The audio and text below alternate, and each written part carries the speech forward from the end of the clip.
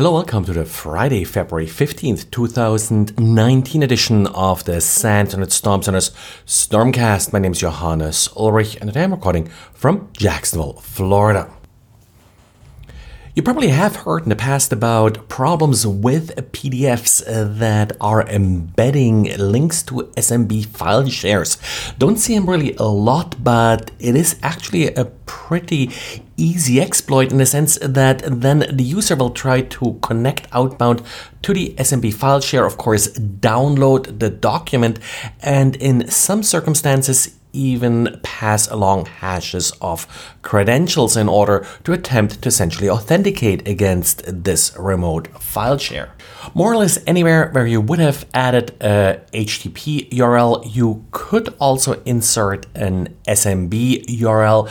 Now, often, of course, this ability has been disabled in recent years, but PDFs are still one of these spots where it is sometimes possible and where this trick works.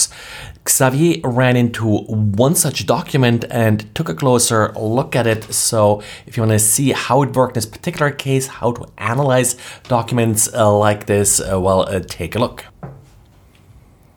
If you're running a QNAP appliance, these are these storage devices. You may want to take a look at the host file on the QNAP device and check it for any odd entries. There has been some so far really undefined malware going around, which apparently does manifest itself by additional entries in your Etsy hosts file.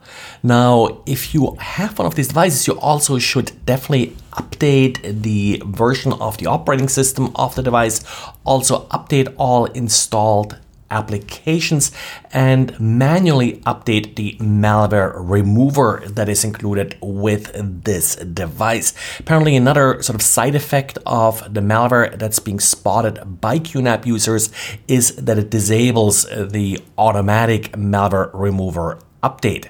At this point, very little is known about how the malware actually gets on the device, but very typically these devices have multiple web applications installed that of course have often vulnerabilities. Also in the past, weak passwords were often used to attack these devices and other operating systems, like very famously a few years back when Shell Shock came out, these QNAP devices were attacked using this particular exploit. And of course, you should not expose these devices to the open internet. Now, if you do run into an infected device, of course, I would love to take a quick look at the malware that's running on them. And remember those bomb threats that went around to schools and other organizations a few months ago? Well, the FBI today announced that 2 arrests were made. In this case, one in the United States and one in the United Kingdom. Both individuals are part of what they're calling themselves the Apophis hacker group. They also are being accused of defacing a number of websites. Again, somewhat focusing on schools and universities. As part of their extortion attempts, they also launched some denial of service attacks against businesses where they then asked for money in order to stop the denial of service attack. Back in January, the FBI warned that hackers from China are attacking managed service providers in order to access networks that are managed by these companies. Managed service providers, or MSPs, are often used to outsource part of your IT functions, and of course a lot of the work is done remotely. So once an attacker is able to break into an MSP's network, they're typically able to access a number of different companies. Now, back in January, it all sort of pointed to a more sophisticated, maybe nation-state type of attacks, because the targets really were intellectual property. So the data was stolen from these companies. Looks like the criminals are now catching on to this trend, and ransomware is now being distributed via MSPs.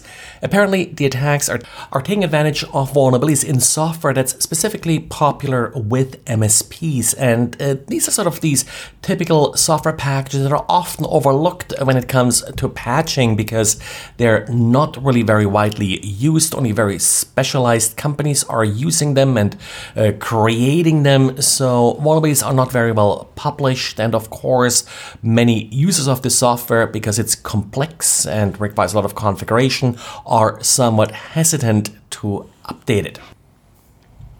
Well, that's it for today. I will make a packet challenge live sometime Friday, probably early tomorrow. So watch Twitter for that to go live. Also, if you have some time on the weekend, why not leave a good review on iTunes or whatever podcast channel you're using to retrieve this podcast. That's it. Thanks for listening and talk to you again on Monday. Bye.